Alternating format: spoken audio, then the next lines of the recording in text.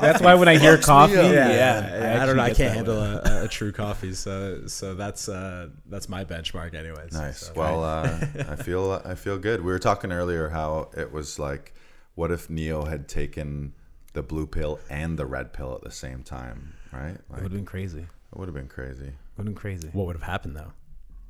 Maybe he just would have fucked everything up. He'd still be the one, but no powers because he took the other pill. Or he would have had an allergic anaphylactic reaction, and he just would have died unless Morpheus had Just an EpiPen. next scene, he's in the That hospital. was just the end of That's it. Morpheus is like, "Fuck, it happened again, Oh, guys. you Sorry." fucking idiot. The guy took both of them. Stop showing them both pills. These He greedy needs fucks. choice. Yeah. Explain one and then put that one away and then explain the other. This happens every time. This is our most ninth, guys in the a- one. Most guys in a cubicle are raving at night. Right. True.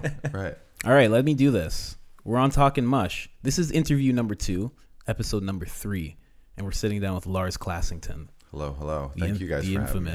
The infamous Lars Classington. I love mushrooms, by the way. All of my experiences except one were awesome, and one of them was a nightmare. So man. I'm Really? glad to be here. Yeah. Looking forward to hearing So about let's that. just jump right in. How many experiences have you had? I think I've done mushrooms probably 10 to 12-ish times. Okay. But the first time was the nightmare. Then I did about 3 or 4 times in a span of maybe a year. And then just recently this summer, maybe the other 4 or 5 times. Wow. So I'm on a recent mushroom kick, and I'm a full advocate, more so just for this like enlightening experience of it versus as a party. I don't think of them as a party drug anymore. When I was in university, it was like seeing people, oh, we're all fucked up on mushrooms. But now I think it's like people should be prescribed mushrooms, I think, just like meditation, just like any other sort of mental practice. Yep. How would you describe a psychedelic trip to someone who's never had one before? Well, obviously it totally depends on how many you do, and it does obviously depend on your mental state going into it. But for me, recently I've only done like maybe 1.5 grams to 2 grams. A friend of mine makes the little chocolates, and that's how I've sort of got back on them. Okay. And so I would have the first couple times I just ate one and let them kick in, just to not get it in over my head. And that's what I suggest to everyone. Like either have like a mushroom Sherpa. Like I'm sure you would easily be able to lead people down that mushroom path. Yes, a guide. He's a Sherpa.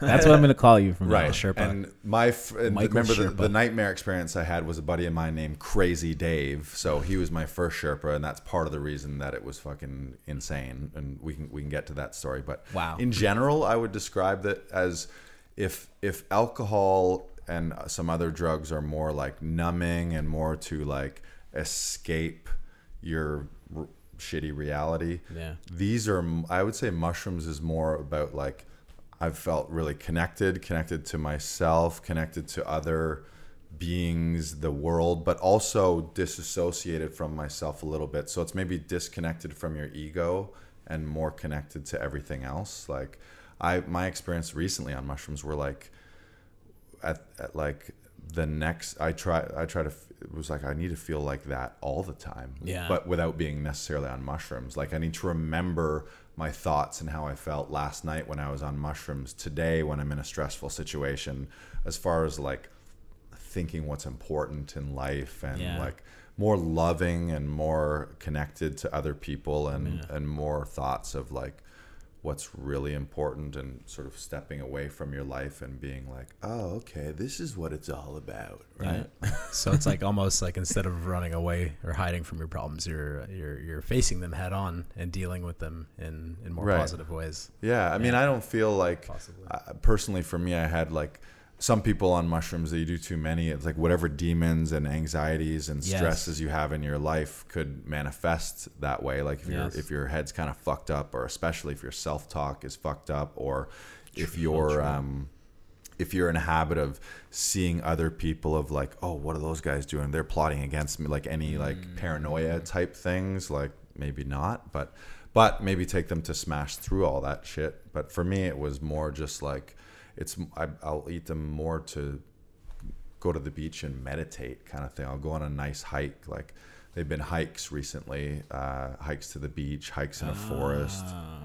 Nature walks are the best on mushrooms. Yeah, nature. You have to go to nature. You do like 2 to 5 grams, 2 to 4.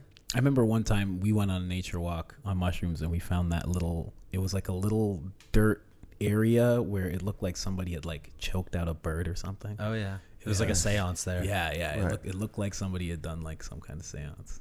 It was very weird. Yeah. I had to take a piss, and I went up to this tree and I was like, all right, I'm going to take a piss. And I was like, but this tree, it's so beautiful. I can't pee on this tree. Right. He came back and said that. Maybe I'll pee on this other tree. And I'm like, but this tree, what's the difference? I had a little conversation with it. It's part of nature. Like, touch the tree. Apologize to some of the shitty things we've done as humans to it. Thank it for everything it's provided. 100%. And I'm lucky our friend came and picked us up because I held it in until we got home. I remember. He said that. He walked up to me. He's like, I can't piss on any of these trees. Right. I was having a problem. But really, they need it. Don't they need, like, you should. That's kind of a dick move for you to do, because it's like the recycling of nature. Like even mushrooms themselves are like fungus in the bottom when we pee, we're just getting rid of toxins, and like I don't know if you noticed, but if you like pee on something, it'll die. Like an animal pisses in your backyard, it's like a yellow spot, not like a greener spot. maybe all the trees have been wondering like why nobody pisses on them. They're like, why do only dogs piss on us now? Speak for your own piss, all right? My piss is very nutritional, but what the trees do want, take a lot of B vitamins. The trees do like, and they do have a symbiotic relationship with other mushrooms.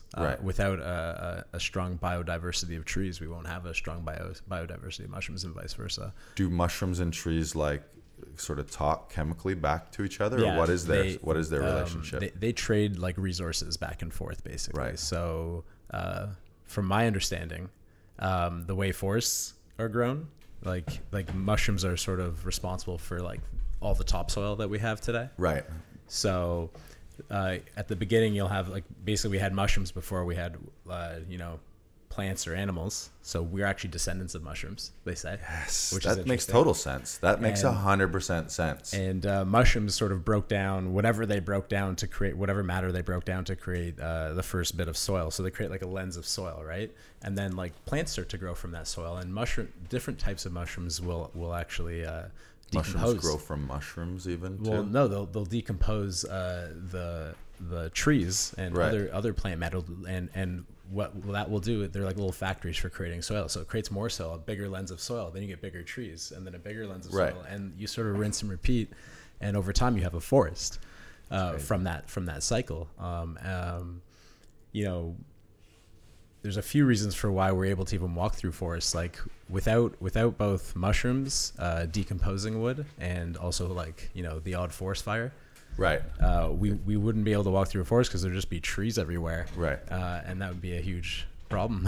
So mushrooms are like the recyclers of life. Like all of life is like flushed through mushrooms, and then you take that mushroom and it has like all of the wisdom and connectedness of the whole forest, and you ingest it. Wow, this guy knows. Because it's in him. Once you take it, Isn't that weird? Right. So again, to my understanding, they're like little pharmaceutical factories. So like, because we're descendants of mushrooms, they actually are able to, they get infected by the same viruses that we do. I love that term, descendants of mushrooms. So like, what's your background? Irish, Danish. I was born in Canada. I got dual citizen, and I'm a descendant of mushrooms. Of course. I love that. That's awesome. I like that. Sick. But yeah, mushrooms are like little pharmaceutical factories, and they can actually like cure these viruses. So if some mushrooms are infected by a virus on one side of the forest, mushrooms who already sort of figured that out on the other side of the forest, right? Or if they haven't, they'll conspire to. They'll send what they need, the nutrients needed to cure that virus. And if we discover that, we can cure our own viruses as well. Right. Wow. Yeah, fucking mushrooms. I didn't know. So we've done that so much. So we've done that with penicillin. Somebody should start a podcast about mushrooms and just talk about mushrooms. What do you think? Man, I think somebody has. I think so. Mike here. Yeah. So there's we basically discovered penicillin. That's a fungus, right, from the same kingdom, right? So that's, I think before that we didn't even know mushrooms were any good for us. We thought they were more of like a poison or toxic, and then well, I mean, you can die from eating a lot of mushrooms, so I'm sure that's part of the stigma towards mushrooms. Well, there are poisonous ones out there as well. You have to be very careful with what you grab. Are you a mushroom connoisseur to the point that you could walk through the forest and know which ones will kill you and which ones won't? Unfortunately not, but a little bit. I know a little bit. There's a couple I can point out. Should be a future guest then. Get one of those and take it on the road and walk through the forest, and you got to trust this guy. Like, take him. Yeah. I'm like, you take him first. I'm the videographer, so I'll hold the camera on that one. Right. And you roll with that one. That'd be great, actually. We talked about visuals and senses too. That's one thing. Anytime I'm on mushrooms, it's always like, lighting is so cool to me. I'm like, wow, this fucking room is lit so well. Or you're walking down the street and you're seeing like pockets of lighting, or like old buildings with nice heritage type lighting, and everything seems so cinematic. And I'm an actor and filmmaker, and so I appreciate that shit. So when I'm on mushrooms, it's just like, wow, check out those lights over there. The composition. Yeah, which normally I don't do. I'd be like, what the fuck? Like we kind of, I feel like you notice things that you don't notice, things that you block out on a regular basis. Exactly. Because of all the hustle and bustle of society and cities and all that stuff. You connect more with that sort of thing. Like light, something as basic as light, Yeah, exactly. So let's get into Crazy Dave.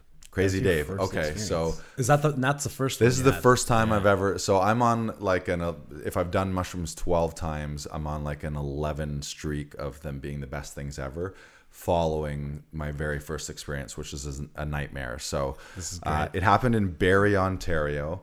I'm not from Barrie. I'm from Orillia. Dave is a buddy of mine, and I was meeting him at a party. I got there late to the party, and I would say there's 2 or 3 rules about mushrooms, especially mushrooms through your first time. And what would you guys say they are?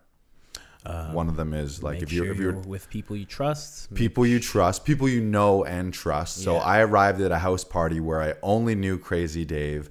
I didn't know anyone else, but they were all already on mushrooms except for me. So that was the first thing that I did. Okay. Crazy Dave gives me a bunch of mushrooms. Don't take too many.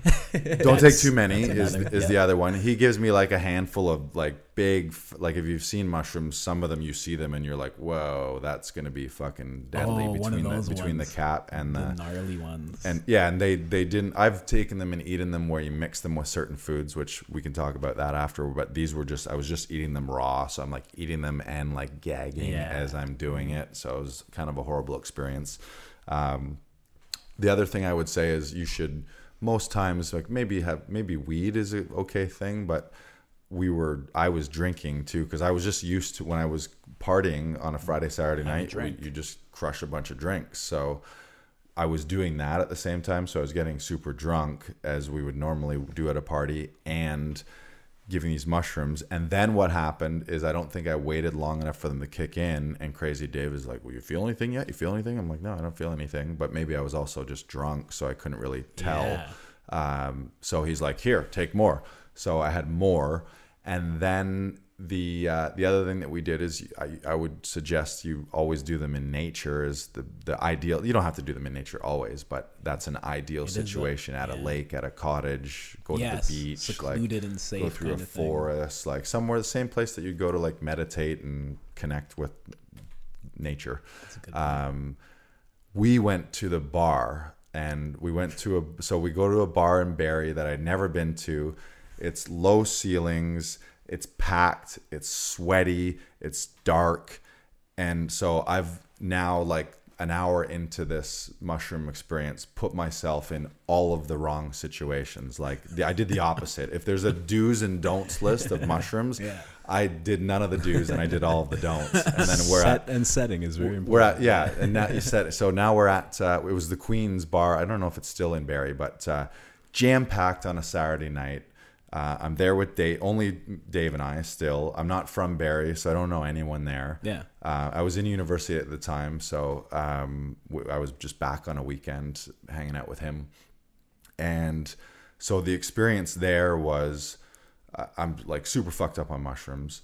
The bartender keeps coming to me saying things like, "Are you okay? Are you okay? Are you okay?" Meaning just like, "Are you okay? Do you need another drink?" Yeah. But then I'm getting in my head like, "Am I okay?" And I'm like start like looking, and there was a little bit of that like, this is gonna sound shitty. She wasn't like the most attractive bartender. Yeah. And sometimes when even if people are pretty attractive, if you do too many mushrooms, all of a sudden someone's looking like a gargoyle or a troll. Yes. Or like people you can get some visuals, and yes. Which I think is probably just you running shit through your own mental filters, or how you feel about yourself is projected on other people, or who knows. But so I have this like trolly gargoyle coming over to me every 5 minutes saying like, "Are you okay? Are you okay?" And I'm like, I thought I was, but I don't know if I am. And every time like a girl or anyone at the bar would come up next to me, if they'd be like, "Oh, hey, how you like dance music?" They'd be like, "How you doing?" And my default response was like, "Pretty good, but I'm pretty fucked up on mushrooms." So like kind of like I felt I needed to explain why I felt and was probably acting, even though I'm sure from the outside I looked fine. It was just all in my head. Yeah, right. Yeah. But I'm having to over explain to everyone that I'm like, to be honest with you, I'm pretty fucked up on mushrooms. But other than that, so it was like this. It was, the way I describe it, it was like every 3 minute oscillating roller coaster of like, I'm having the best time ever and everything's great and I'm really fun, to this is a horrible nightmare and I don't want to be here at all. At one point, Crazy Dave he's like, "Man, would you just stop telling people you're on mushrooms? It's like, just have fun, relax." And then the craziest thing was, for whatever reason at the bar, there was it seemed like an abnormal percentage of people with injuries. So for example, maybe there was one guy in a wheelchair, maybe there was somebody on crutches, a person with like a sling or something like that, and maybe someone with a Band-Aid or something.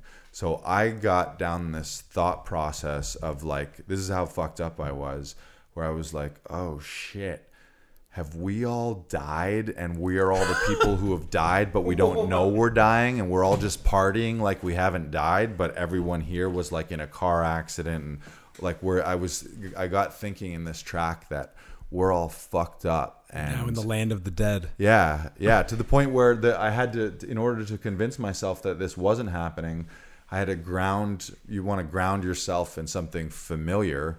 So I found the TV with Sportsnet, and it was reporting like the Jays beat the Yankees today 6-2. And so I'm in my head, I'm like, okay, yeah, I'm on Earth. I'm in this realm. I'm in this dimension. I'm not dead. I'm alive.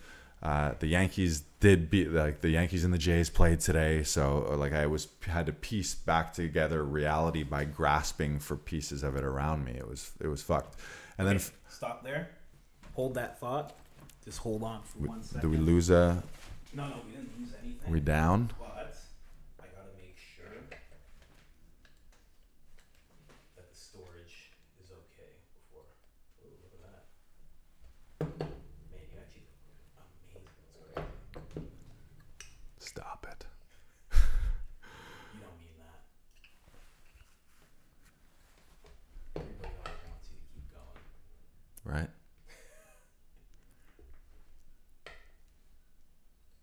Well, the first step is to look good with clothes on. So now I look good with clothes on. That's where I'm at. And then from, you're like, now I look good with clothes on. Now I got to work to look good with clothes off. Yep. If you care about that. Get to that rolling up stage, you know? Right. Hey, can you move your arm? Yeah. Like where it's clamps? Mm-hmm. Just to your left. And then I can see you a lot better. Stretch it this way. Yeah, and even maybe move your glass on the other side too. I can refill. Refill glasses. Right here. I guess, Mike, why are you having to move this arm? I'm gonna move that camera around and stuff. What? I can see. He did it. He did it for this camera. Yeah. That's the one I'm gonna move, though. Tell me what you need. Sorry, just there's. This is set up. Be a lot better. Mike, why are you sitting on a I can't reach the table otherwise. I did not think that was going to be the answer. No? You're tall enough. Don't let Lars make you feel uncomfortable. No, I just can't reach the table. I'm a heightist. Oh, we do have a screw for this thing. That would have gone on there. Bang, that there. Sorry about this. Oh, it's all good. It's just I did an interview just yesterday and I forgot to take the footage off. It'll get you. Computer. It'll get you. What's the hard drive on those? This one's 64 gigs. I have a Pixel 1, but I got it upgraded a couple years ago. They did it for free, which is weird, but they upgraded it to 132 or 128. Really? Yeah, it's great, but now it's only a Pixel 1, so I'm at the point where I need to probably upgrade. You got the Pixel 1? Yeah, I've actually never seen the Pixel 1. it's an antique now. This looks way better. I like this. Yeah, they are.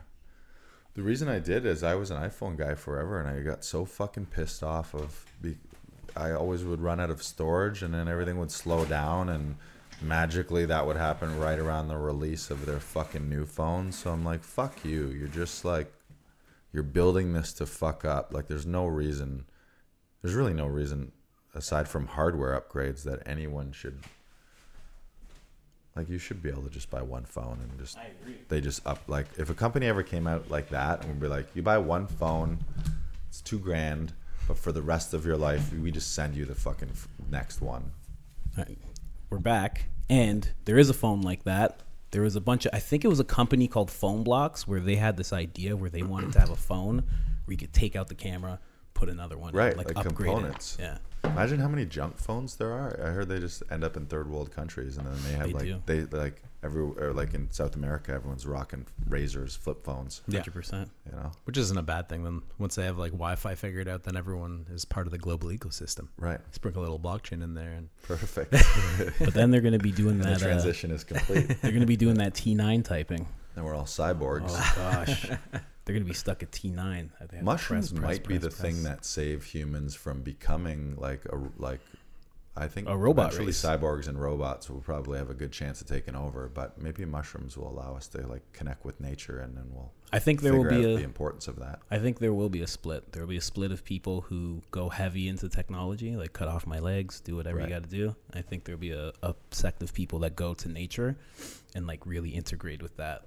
I might cut off all my arms and legs and just like connect. This is like AI. I'm doing the nature part now, and then I'm cutting my legs off. Right. When you're around 70, you do the leg thing. You're like, Well, all right, I'm ready. Yeah, I mean the problem with nature is eventually you die Become or whatever. part of it. Yeah, you Yeah, become okay. part of it. Yeah, right. Or I live forever as some weird fucking AI Borg Anomaly. Just end up in a scrap pile eventually when somebody knows? unplugs me. Who knows like how good that would be? Can you imagine your arm? You just got a little orgasm button. You're just like, "Tss, Right? I don't need you, lady. I don't need to imagine. I've installed that a long time ago. Oh yeah. You guys don't have orgasm buttons? Don't press that here. Right. It's called your prostate gland, actually. We already have one. You know, there's a. He just wants it in a more convenient spot. Exactly. You know, there's a procedure where you can get your the gland injected, since it's like your G spot for men and women. You can get it injected, get it bigger, and that way it's easier to find. That doesn't sound good. Cool. So I think where were that's you? I think that's called prostate cancer. Like, you have an enlarged prostate, sir. No. We just injected something in it to give you better orgasms. No, that's cancer, stage 4. You need to deal with that. No, I like it bigger. It's getting bigger. Yeah, we should get back on track. We're talking Crazy Dave. mushrooms, and now Crazy Dave. we're talking technology. So Crazy Dave. So I'm at the Queens. Reality is like breaking down. I don't know where I am. Like everyone around me is. I'm thinking they're dead. The bartender is a gargoyle that keeps asking me if I'm okay. Like existential crisis, which I think is probably a good thing for everyone to go through that every once in a while. Like, totally. Like it was a whole, like I was not prepared for that to be like, I had never been in a situation where I had at the end of the night or when I've had my breaking point, I walk over to Dave and I'm like, Dave, we need to leave. I need to go home. I just want to go back to your house and go to bed and wake up tomorrow not on mushrooms. Like my brain had just had enough with it. So we leave the bar. I see a bouncer that I hadn't seen earlier who I knew. So I'm like, oh, Dwayne, thank God I know you're here. Cause then I know that I'm like on earth and I'm alive and all this shit. Things are real. Yeah, it was crazy. Except about 50 feet after that, we encounter a cop because I also had to piss. So I go pee and I think I'm peeing behind, just a big tree in a park. What I didn't realize on the other side of the tree was the fucking Remembrance Day memorial in the park. So a cop sees me, and I'm not from Barrie. It's not like I was like, hey, let's go piss on the soldiers. Like, I'm not that fucking much of an idiot. And if Barrie. We had also been drinking, so I did have to pee. And I'm like looking around. I'm like I'm in a park. I'm behind a tree. We're far away from people. Like, I'm not pissing on stuff or pissing on a statue. Yeah. And then I hear a cop walk up to me like, excuse me, sir, what are you doing? And I'm like, so I'm also still on mushrooms. So I'm in a nightmare scenario having to talk with cops now. He's like, what are you doing? And I'm like, I'm taking a piss. Like, I don't know why you're talking to me about this kind of thing. Like in my head, I didn't say that. Yeah. And he's like, you think you're pissing on the memorial? You're pissing on the, and he was like, my grandfather served, and he's listing off all the people in his family. Like, I've disrespected him, and I'm still on mushrooms. So I'm like, dude, this is not what's going on. Takes my ID, and it's an Orillia address because that's where I'm from. But then he asked me where I'm from. He's like, where are you from Barrie? I'm like, no, he's like, where do you live? And I'm like, I live in London. And he was like, your ID says Orillia, but you say he's like, your ID says Orillia. You're telling me you live in London, but you're in Barrie.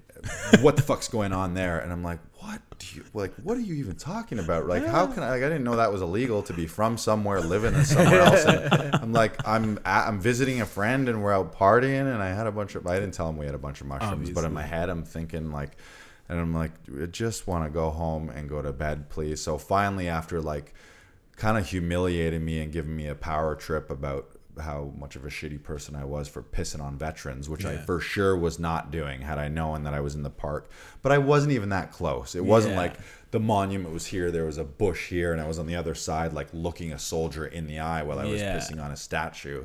I was pissing on a tree and like yards and yards and yards away. It just happened to be the park in the middle of the town that had that thing. Exactly. So to him, he was hassling me for that. So then I went home and went to sleep and woke up the next day. So that was the end of the nightmare. He just harassed you a little, and then he basically harassed me a little and was like, get out of here. The one thing he said to me was like, what do you think would happen if everyone just went around pissing? He's like, what do you think, like tomorrow, what you want tomorrow, this whole town's gonna smell like piss? And I'm like, dude, it was also slightly raining. I'm like, I just peed under a tree. Like, it wasn't like a fucking what about dogs? Swimming pool's worth of piss. Like, it was one man's piss in a park under a big Christmas tree while it was about to rain. I'm pretty sure it's just going to wash away and be gone tomorrow. And I'm like, I'm not advocating that I'd just be running down the streets pissing all the time. It's like, I had to piss, like, to the point where, like, desperately, there's no cabs. Like, it was right at the end of the bar, so no cabs, no nothing. I gotta pee. I'm on mushrooms. Yeah. Like, what am I gonna do? I'm just gonna escape into this park and pee, and then all of a sudden, this blows up in my face. But he let me go, and I woke up the next day after my existential crisis. How did you feel when you woke up the next day? Well, it was all the worst, so I didn't feel good. No? Like I was also hungover too. That's why I say don't mix such a great drug, like, and I wouldn't even call it a drug. Don't mix such a great experience as mushrooms with such a shitty drug like alcohol. Like alcohol, you're just straight up poisoning your brain and poisoning all of your senses. There's not really any benefit, other than maybe you lose your inhibitions for a little bit when you're on alcohol, but at a certain point with alcohol, everything is just super fucked, and with the right dosage of, I mean, I guess it's like that with every drug. You have enough of it and it's okay, but yeah, exactly. Maybe not every drug. I wouldn't advocate heroin or no, you don't want to push heroin. No. No. But I didn't feel good. I felt shitty, but I think it was because I was hungover, and I was in a awful situation, like mentally. Like I felt relieved. Was it easy to like go to sleep, or did we no kind of it was the worst. That's the other thing about mushrooms. If you eat too, like the long, like it's a long, it can be a 6 to 8 hour thing. Yeah, definitely. I kind of re-upped about an hour into it too, so I don't even know how many I ended up doing. I feel like I did at least like 4 grams. I would say it sounds like if it was like 2 handfuls, that could come out to around 4 and 5. So then I go home and I'm trying to just close my eyes, but your mind is racing a mile a minute. Like your thoughts are kind of fucked. I was still drunk, so I kind of had the spins as well. Like that's so funny. Rattled from a encounter with the cops. Like, yeah, no, I think like it was probably like 5 o'clock in the morning by the time I finally like started to slow down and get some sleep. So can I ask, after that experience, what made you want to do them again? I think I was just like at a comedian buddies and somebody had them and offered them and I'm like, yeah, I'm down. Yeah. But it was in it years later? Yeah. Later? Oh yeah. It was also years later. It was probably close to 10 years later. Wow. Maybe not 10, maybe like 8 years later. Yeah. We did them at my house. Good setting. A measured dose, couple. That's good. Like it was probably, maybe we did 2 grams, 2 to 3, but it wasn't like, I don't advocate them as like, let's all get fucked up on mushrooms. Like that can get a bit crazy. Yeah. Or if you do that, again, very controlled environment, nature, like maybe have some chaperones who aren't on mushrooms as the voice of reason. And then the last, like I said, the last 4 or 5 times, very small, like 1.5 grams to 2.5 grams, but like go to the park, go for a hike. But every time amazing, like tons of laughs, like super giggly with comedians. We were like, we get into like little act out modes and sketch modes and we'd start like, all of a sudden we're playing stupid games and we're dressing up as weirdos and putting like wigs on and shit and doing like videoing ourselves doing fucked up shit, like, but all like in the name of fun. What's the craziest like thing that's happened to you while you were on mushrooms? One morning in London, I don't know, this isn't that crazy, but it was memorable. We went out at like 5 o'clock in the morning on the streets and we were singing like the streets were Broadway to us, but they were dead, and singing and up to the apartment building, singing like, wake up everybody, like you guys got to go to work in the morning. Like a Disney movie? Maybe it was like 7 o'clock. I feel like, well, it couldn't have been 7 because there weren't people, but it was around the crack of dawn. It makes me think of Beauty and the Beast, like the opening scene where she's like singing through the town. The world was our exactly. the world was our oyster, and we're like swinging on lamp posts and like kicking my heels together, and we walked down to the park, down to the river, the Thames River, and I forget the name of the park, but right downtown London, if you've ever been. I have actually. Yeah. That night, we did them with some friends and talking about, I'm always interested in how people eat them, like to make them not taste super shitty. Yeah. That night we had it was basically a blender girl drink, like margarita party. Right. And we were out on the patio drinking mixed drinks. And then I just threw in a couple grams of mushrooms for each of us, and we drank like strawberry margaritas. And That's then perfect. An hour later, they kicked in. Yeah, I think one of us puked. I think one of the girls puked. You can see that. I mean, sometimes no matter how you mask them, you still taste that underlying aftertaste. The best thing, I don't know about you, but the best thing for me is tea. Making them into a tea. Right. Yeah, that would taste good. Extracts it all, and it just, you can put some honey in it. The manly version of a margarita. Yeah. We've tea. We did the margaritas one time. The other thing that we used to do is we'd get McFlurries. Then take the McFlurry home and then like throw the whole thing with the mushrooms into like a magic bullet. So I'd get like a Reese's Buttercups McFlurry, and we barely taste them. A psilocybin McFlurry. Wow, yeah, they should sell those. Pretty good. They should. That's something that you would do, definitely. McMushrooms. I'll have a large McMushroom McFlurry. This guy would put them in oatmeal. Instant great. Oatmeal. Just mix them around. Yeah. You eat them with chocolate. Yeah, I could see that. Mix them around with oatmeal.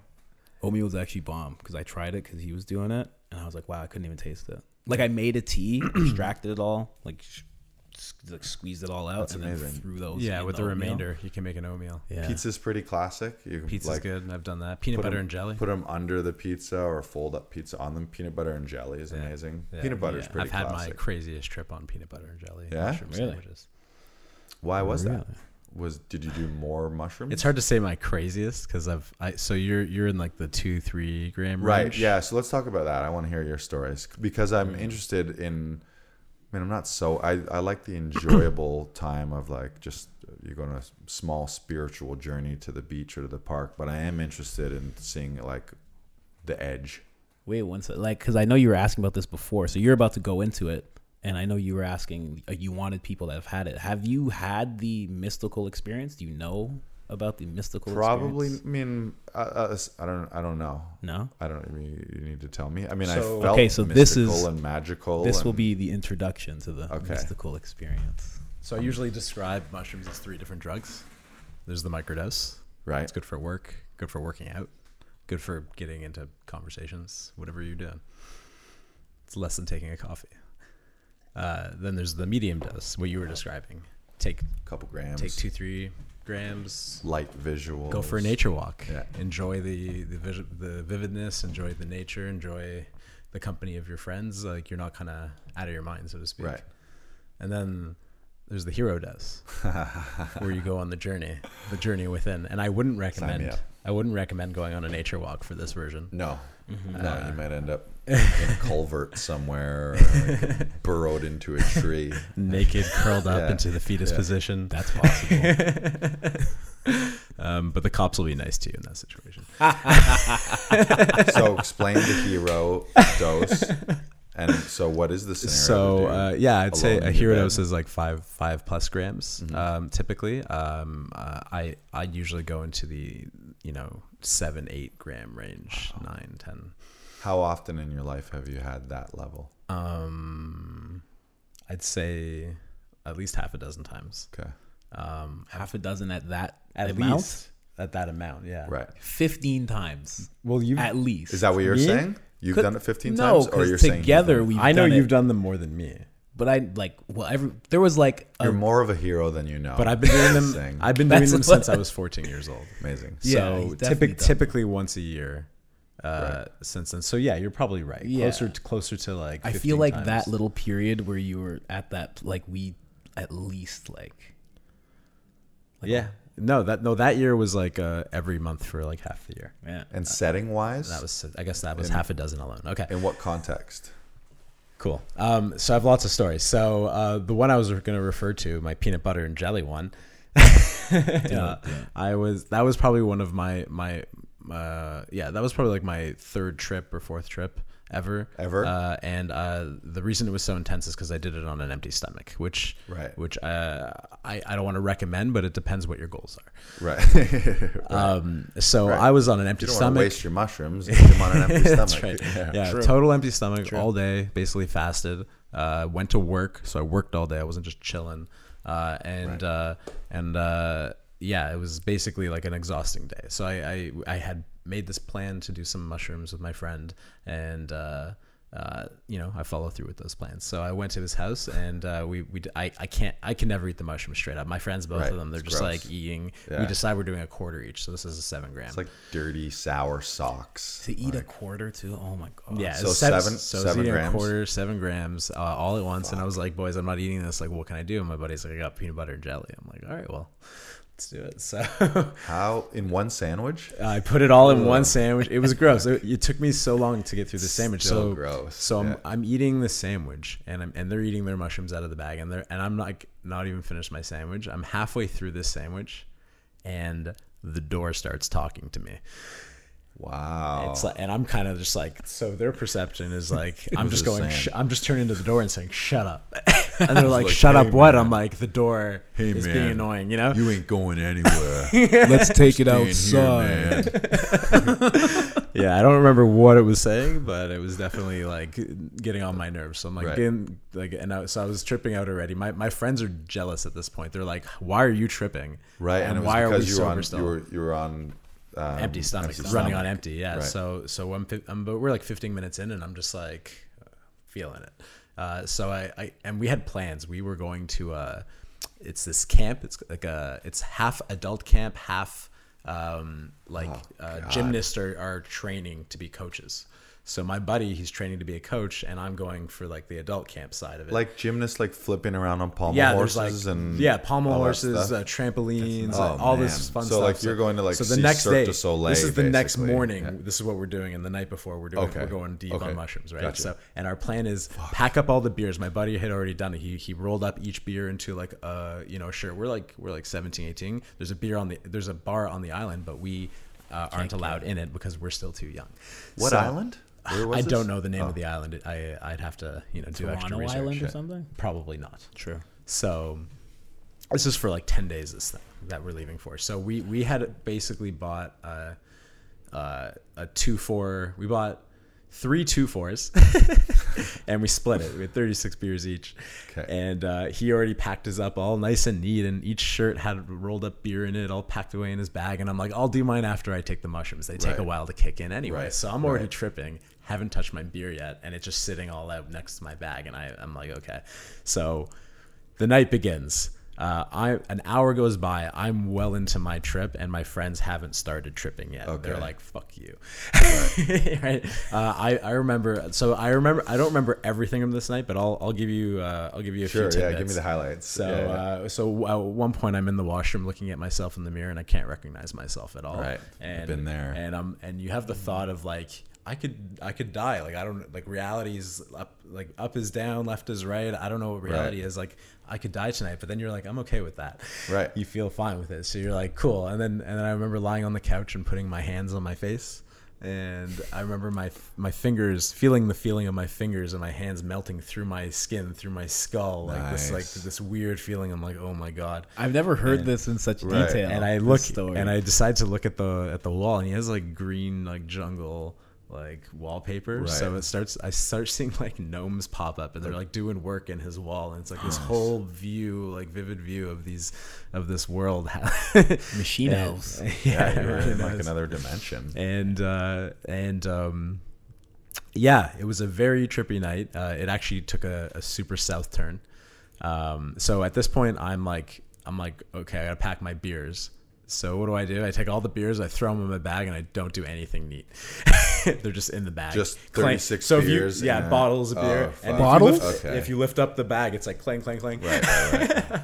And so I'll tell you more on that later. So that's what I do to solve that problem. South, though? What happened? So what happened when it went south was we're getting close to the morning. And my friend decides to have some chicken wings. So he goes to his kitchen. He's eating some chicken wings, and he and this has nothing to do with the mushrooms, arguably. But he decides to, like, we're so tired, we're like up all night, and he decides to fall asleep, like kind of on his counter. He's like leaning on his counter, and he gets comfy, and he just sort of like passes out, and then he falls backwards and hits his head on the ground. Oh shit! And I thought you were gonna say he left the mushrooms the wings in the oven, and the oven lit on he fire. He already ate the chicken wings. Okay. Done, right? So he just finished his chicken wings, and he just decides to like do little napskis, like while standing near his counter, and he just falls back, hits his head, and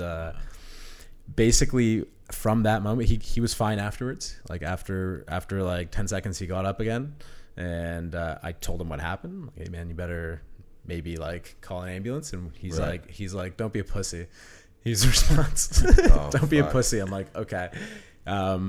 So our third friend, his brother has problems with like seizures, so he goes into like a whole existential like mode where he's freaking out about life and death. Right. He's crying. Yeah. He's thinking about his brother, and like, we got to do something. And our other friend is like, you guys are being idiots. Like, I'm going to bed. See you later.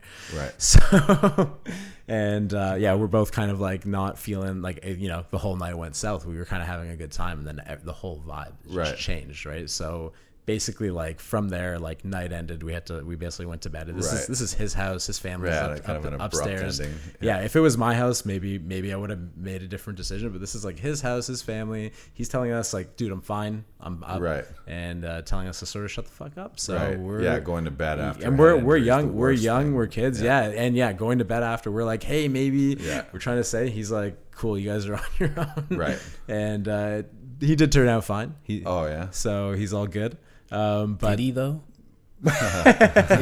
He's doing fine. He's doing fine. He's on mushrooms. Maybe that's what made him so smart. He's really smart, actually. Yeah, he's doing some wonderful things. So the next day, you guys woke up and everything was fine. And we went to camp. He did his gymnast thing. He's a gymnast, or was a gymnast, and everything was fine the next day. So I had the beer in the bags, and I went up to the bus driver at the Greyhound, and I'm like, and he's like, yeah, I'm taking bags to put them underneath. Cling. He just looks at me, looks at the bag, puts the bag in.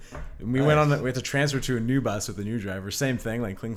Looks at me, looks at the bag, puts it in. No problem. Right. We get to the camp, and like we were able to somehow get just him and I and one hilarious dude to be in one cabin. Nice, because I guess there was was enough people that signed up, whatever it was, and we just like filled that cabin up with empty beers. That was a drunk week. But see, notice how I didn't mix the mushrooms in the beer. I did the mushrooms and then I did the beer afterwards. Classic. And what about the mystical part though? Well, see, that time. That was more like party time. It was more party. Yeah, it wasn't. We had a good setting, but we didn't have our sets. We didn't set our intention. I thought you were telling the story about when you turned into liquid. Part of that was like my hands went through me. That was just, again, like one part. Like I don't have. It's so fragmented, the evening of like what happened. It was 6 hours of. Okay, so let's go into mystical. What I'm talking about. By the way, your friend, if he had followed the rule of like doing them in nature, when he fell, he just would have hit his head on like grass or like on a beach, and he would have been fine. And you guys could have partied all night. Yeah, he didn't have to fall asleep standing up. We were already sobering up at this point. Like we weren't like, this is like hours after we took. I was gonna say, if you need to lay down, it's just a bad move. It's just a bad move. Don't sleep standing up. Yeah, don't sleep standing up. If you're on something like that and you need to lay down, just lay down. But that's the thing that kind of swung the vibe of the night, right? But so I would say I didn't. So let's go mystical experience. So let's just like preface this with a study. So they and we talked about this, I think, on our last episode with the one where people who can't quit smoking. Right. I've heard about that. There's a study where and it basically had 80% effectiveness up to a year later. I think it might have gone down to 60%, but that's like almost double what the leading drugs are. No, not drugs. Like whatever they have to cure smoking, the leading drug they have to cure smoking. Oh, okay. Yeah, like patches or whatever else. Champax. Yeah, so that's, I think the leading one is like 35% effectiveness. So they blew through that. It's up to 60% at least. A year later, these people physiologically haven't had a cigarette. They tested them, right? So the people, they say the people who actually quit are the people who had a mystical experience. They had a hero dose, and they went and they had a shift in perspective. So how do you do that? How does that happen? Let's talk about that. So there's a time I did mushrooms with, I think, Colin, and we did whatever we did, 8 grams, let's say. And you did 8 grams as well. We usually do you'll find because you just take like a half ounce and part of me wants to do that, and then part of me is afraid. No, you'll be fine. But they say that all of your dreams are on the other side of fear. So now I'm like, the fact that I'm afraid of it means I need to do it. You'll have such a great experience. I like to say that people who have a bad experience are the ones that don't surrender. Right. That makes sense. You like them so much that you seem like you'll give in. You can get through. You can get through a challenging experience. That's not considered a bad trip. That's a trip where you grow. Right. It's just not all rainbows and lollipops either. A big part of it is, if you're ever having a bad mushroom trip, is just remember you're on fucking mushrooms. Like you're like, oh yeah, I'm on mushrooms right now, and that kind of all makes sense. You're right. Like, and that is just surrendering. That's something you can do. Yeah. Mm-hmm. So I'm not sure if Colin was there at this stage. I don't remember whether he had gone home at this point or if he was still around. but when we do them together, we're like together, but like not. Oh yeah, which like is good. You don't want to have your own. You don't want to be stepping on journeys. each other's toes, Right? Yeah, at all. Right. So I remember stepping out to like I had like a backyard with a sliding door, and it was a big backyard. And I remember looking out on the backyard, and all the grass and the trees just disappeared. It was just like stars and space. Nice. Okay. Nice. So I'm like on the edge like of the universe. A rip in the galaxy. Okay. Right there. And I had what's called an ego death. Nice. So what is your ego? What do you think? What is your ego to you?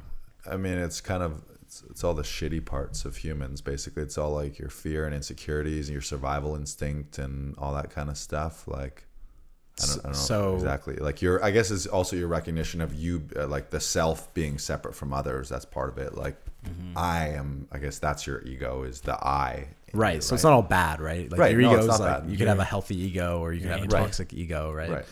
Your ego is, to my understanding, all your attachments to the world. Right. So your likes, your dislikes, your family, just anything that makes up Lars. Right. your ambition is your ego. So basically. So when you have an ego, that's definitely part of it. all of that goes under the umbrella. So when you have an ego death, that all gets stripped away. It dissolves. Everything you know, everything you love, everything you don't love, everything, your career, all that you are is just stripped away. Just kind of like I think of it as like a liquid, just like depleting from my body.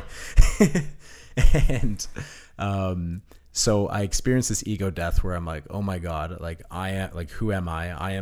You get this overwhelming feeling of oneness with nature and the universe. And it's just like power coming from the universe. I feel that on smaller doses, but maybe not full death. Right. I've had ego injuries before, but not full death. Right. So I like to say I do mushrooms once a year. Like, it's not always a hero dose, but it's to keep the ego in check. Right. I used to say just keeping myself in check, but I think it's keeping the ego because it ebbs and flows. It gets bigger, and then you can bring it back. Right. I think that would be as important as going to have a fucking physical once a year. Yep. Right. Like, it should be almost prescribed. Yeah. That's how I've been treating it for Mushroom myself. centers where you just go and you sit back and it's just 100%, like Netflix and you watch documentaries or whatever. on whatever it is that you have a problem with. Like, if you have to work on something, you only watch these videos. You have to do something, you only watch those. Movies are amazing. Some movies are just incredible. Orange on a hero. I did that. Don't do that. Clockwork Orange on mushrooms. You just gave him a flashback. Yeah. Oh my god, that's on the don't list right there. Yeah, I've told this story before, but I ended up naked in my washroom. And wow, that makes 100% sense. Yeah. I was very scared someone was going to find me, and I couldn't stop getting high. It was crazy.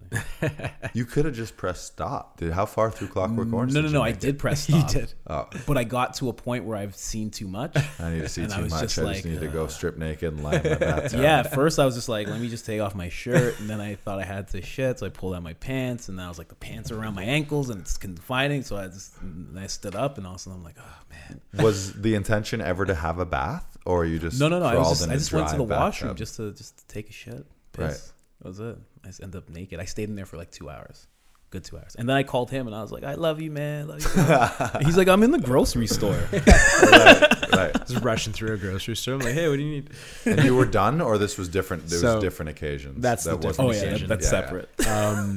So I remember just having this feeling of you could be anybody tomorrow. Right. Like, I can have any personality I want, which scared the shit out of me. So I took a step back and I kind of like dialed it back, and I kind of went back into like me, I guess, but maybe slightly with a different perspective. So you have this appreciation for life and appreciation for death, and it's something that you're not afraid of anymore. Right. And that shift in perspective is almost just like, it's hard to articulate at that point. It's like, what is happening? Articulated it pretty well. What is happening there? I agree with that, and I think everyone would be better off if we could be more like that. The problem is we've constructed all of fucking society around us, so the way we're all used to interacting and our life is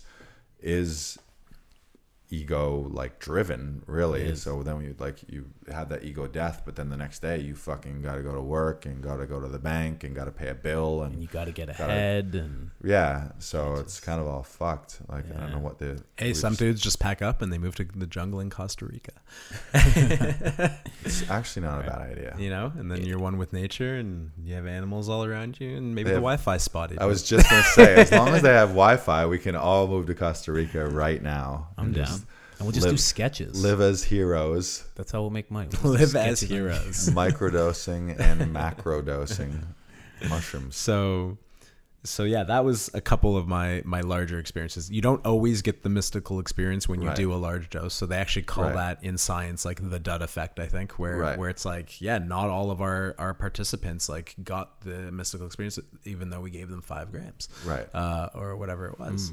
So maybe that means they have a very, very strong ego or an inflated ego. It could be hard to smash through it if you're like fighting the whole time. Not even that. Like it could just be that the toxicity varies from cap to mushroom to what exact. It's so hard to control like the dosage to a T because it sort of varies within the mushroom. There's that, and I also think like as you're saying that, I started thinking as I got healthier, because there was a long time where I didn't hallucinate at all.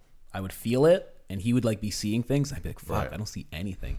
And then as I got healthier and we were at like a different place, I remember because it happened. I asked him, I'm like, where did you get that screensaver?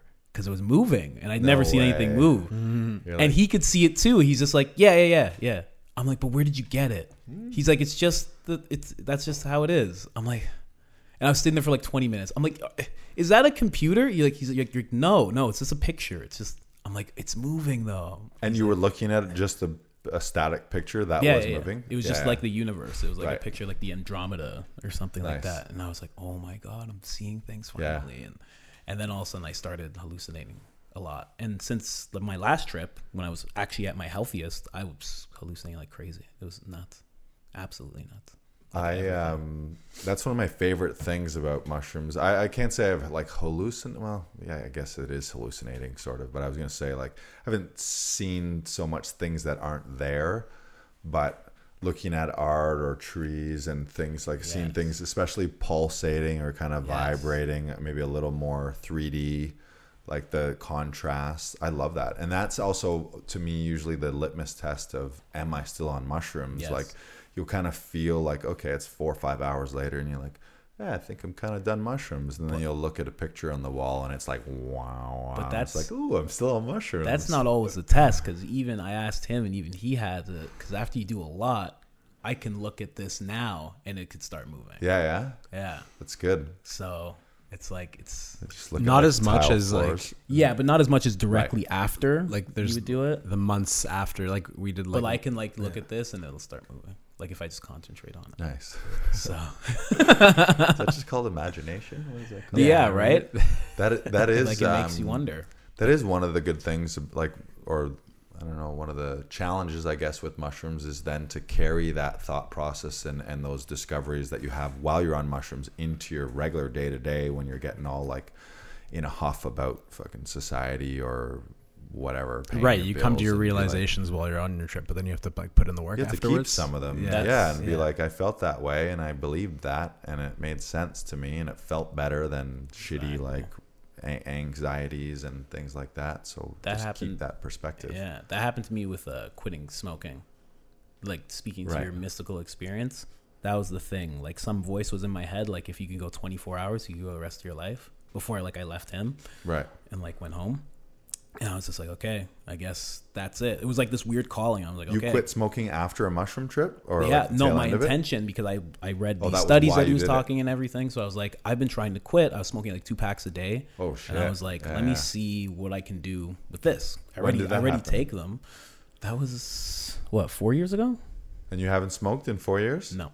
That was in 2016. That's awesome. Congrats. 2016, so 3.5, almost 4 years. 2 packs a day. That's like insane. Obviously horribly health wise, but then just like mentally, you're like driven and like you're prisoner to cigarettes. It was so bad, right? and that calling came to me. I guess that could be in the range of a mystical experience because that was very weird. I left. I went home, fell asleep, woke up, no withdrawals, no cravings. Yeah, we did a lot that day. I was out of control that day. We did 7. We did 7 that day, maybe 5. I'm surprised I didn't distract him out of quitting smoking. So you almost did, but I didn't let you. What changed though? Like you must have describe your thought process about cigarettes afterwards, because obviously you would have intense cravings and intense thoughts about why you need a cigarette. My thought process towards cigarettes afterwards. Yeah, like what kept you from smoking them? Right? There was no cravings. There's no withdrawal to it at all. There's nothing. Yeah. Like the withdrawal is usually what pulls you back. Right. The cravings are usually what keeps you like in the state of like wanting a cigarette. Even in both of those were gone. Social settings, you're drinking or other friends smoking. I don't drink alcohol. Okay. It was just gone. Right. It was just like, imagine being like loving cheeseburgers and the next day it's just like it's just gone. Like it was the weirdest thing.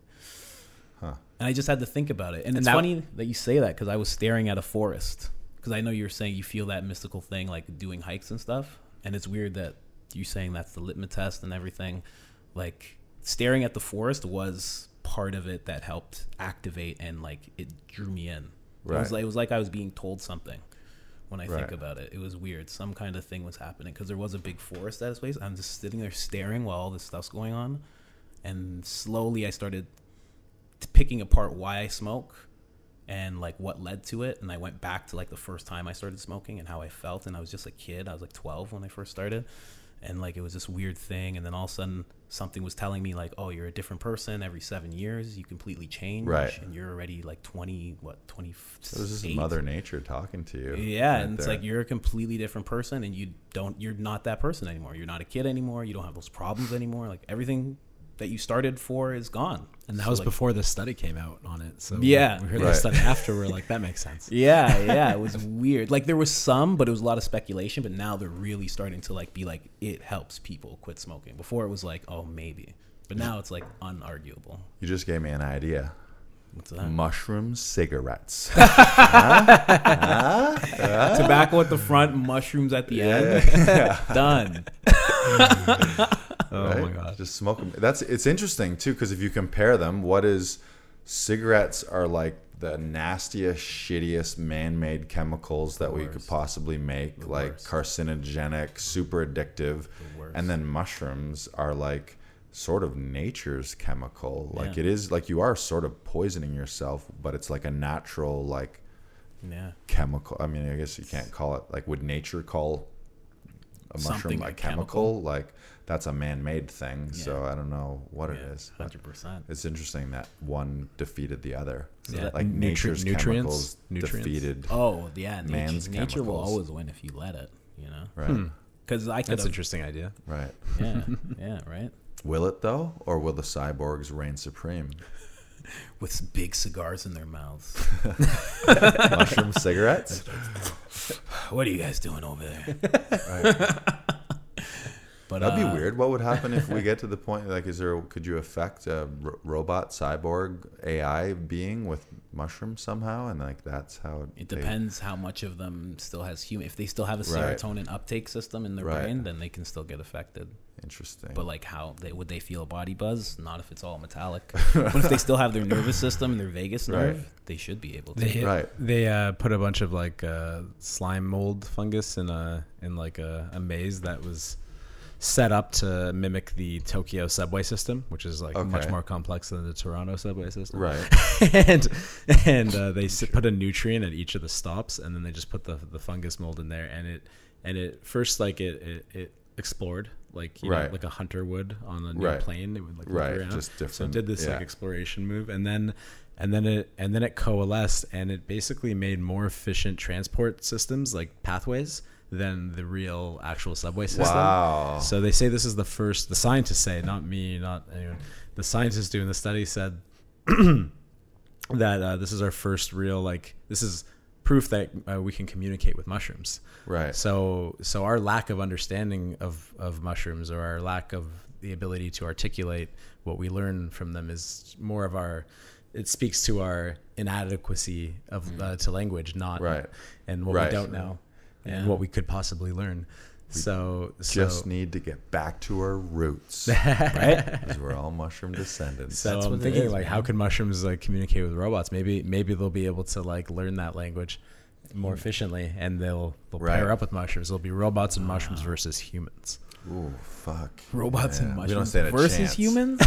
Why would they team up? They're on our side, We no? don't stand a chance. I don't know what the robots and the mushrooms are going to talk about. mushrooms. I fucking love you. Why would you want to do this to me? So yeah, that's basically the mystical experience. I think the mystical experience is, I guess it could be described as life changing. Like if you want to make that it is life simple. changing. That's an epiphany moment for sure. Paul Stamets is a world's leading mycologist, and he has a really interesting story where he had a stutter until he was 19 years old. He couldn't get through his sentence, and he basically did 10, 12 grams of mushrooms almost by accident. He didn't know the dosage at the time. Right. In the podcast, he was speculating about 20. Okay. Well, but I think there were You had this guy on? Wet mushrooms. You had this guy on? No, you listened to his podcast? He was on Joe Rogan's podcast. Gotcha. So yeah, just a bag he did. He didn't know how much was there. And so he ends up like climbing a tree, having this crazy trip, realizing that he's in a storm, which was like the way he describes it, like the storm coming in was like such a psychedelic experience. Right. So it comes in and he's like, "Oh man, Paul, you're on a tree, like this is dangerous. You're gonna die." And so he hugs onto the tree. He's like, "What's your problem? You read about like setting an intention. What is yours?" He's like, "Well, you got the stutter to deal with." So he's basically said like, "You will not stutter." Like he made a mantra, "You will not stutter. Stop stuttering now. Stop stuttering now." He repeats it thousands of times. And the next morning he went home, went out to like his town, saw like a girl that he liked. And she said like, "Paul, how are you?" And like normally he would look down, be too embarrassed. Wow. Hey, buddy. And he stopped stuttering. He said like, "I'm doing well. How are you?" And he never stuttered again until the day he met Bill Gates, he said. Or if like he gets very overwhelmed in a bar, he said if he's like a little drunk, he's in a loud situation with lots of sensory stuff coming in, and someone says, "How do you grow mushrooms?" It's like filling a well with a teaspoon. Like where do you start? So he starts to stutter a little. But this guy like is a public speaker now and travels the world. And Nuts. He stuttered when he met Bill Gates because Bill Gates is a robot. For sure. That was it. And the mushroom could like, feel it. Yeah, The mushroom was they like could this. feel it. Yeah. He's like, touch him, grab his hand.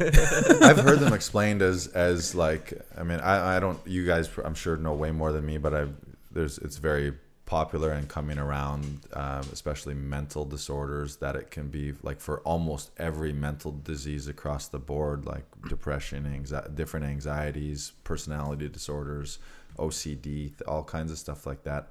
Mushrooms apparently clinically serve as like a reset, like a mental reset, where you can kind of like wipe the shitty operating system that you've fucking built from your shitty childhood and then your shitty bad habits as a person thinking poorly as an adult. Like you just reset it. My first 3 trips got rid of my depression. Really? And by the time I did it 3 times, I was 23, and I had been depressed from the time I was like 7 up until that time. What was your like? How did your depression manifest? Like what kind of symptoms? How did it manifest? I was just really noticeably sad and just like didn't want to do anything. Didn't talk a lot in school. No unless energy, I was around, no vibrancy. Couldn't concentrate on anything in school. Couldn't do anything, and learning disabilities because they take you like into a room and they examine you and stuff. So I had a lot of learning disabilities and stuff. But it started because I got assaulted by this guy, physically, not like sexually or anything, even though they're both bad. But he was much older. I was like 8. He was like in his 40s or whatever.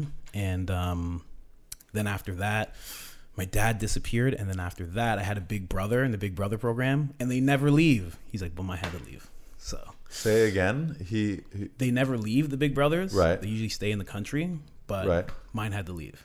Oh, wow. So you go to like the last thing for someone who doesn't have a male role model, and that fucking guy leaves too? Yeah. Okay. Yeah. That was like, that's a bit of a run. So then after that, it was like, all, right? Exactly, right? Then I turned to marijuana, and I was like self-medicating that way, and then mushrooms like Mushrooms are the things that made me think like, oh, maybe you could quit smoking weed, or maybe you don't have to smoke. Right. Like, it made my whole thought process just there's a study that mushrooms could repair brain cells that are shriveled by depression. Wow. I can't. I'm allergic. I can't do it. And Bella. And a lot of people turn to alcohol, of course, which is a fucking depressant. Like, why don't you just throw gas on a fire if Right. you're depressed? Like, it's the worst thing. Exactly. And they use it as like an escape or to numb out from their problems. When they, I guess mushrooms, you just face them head on, and then you're fucking smashed through them, and you're good to go. It's like almost mushrooms brings them to you. The way I describe it is like it's like your brain's like a messy office, and mushrooms like gathers up all the files and puts them where they need to be, and then gives you like all Take a look at them. All the unfinished shit. Read this and decide what you want to throw out and what you want to keep. Exactly. You want to deal with this, or do you want us to recycle it or burn it?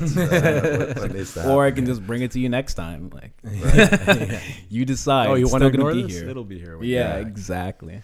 No, that's great.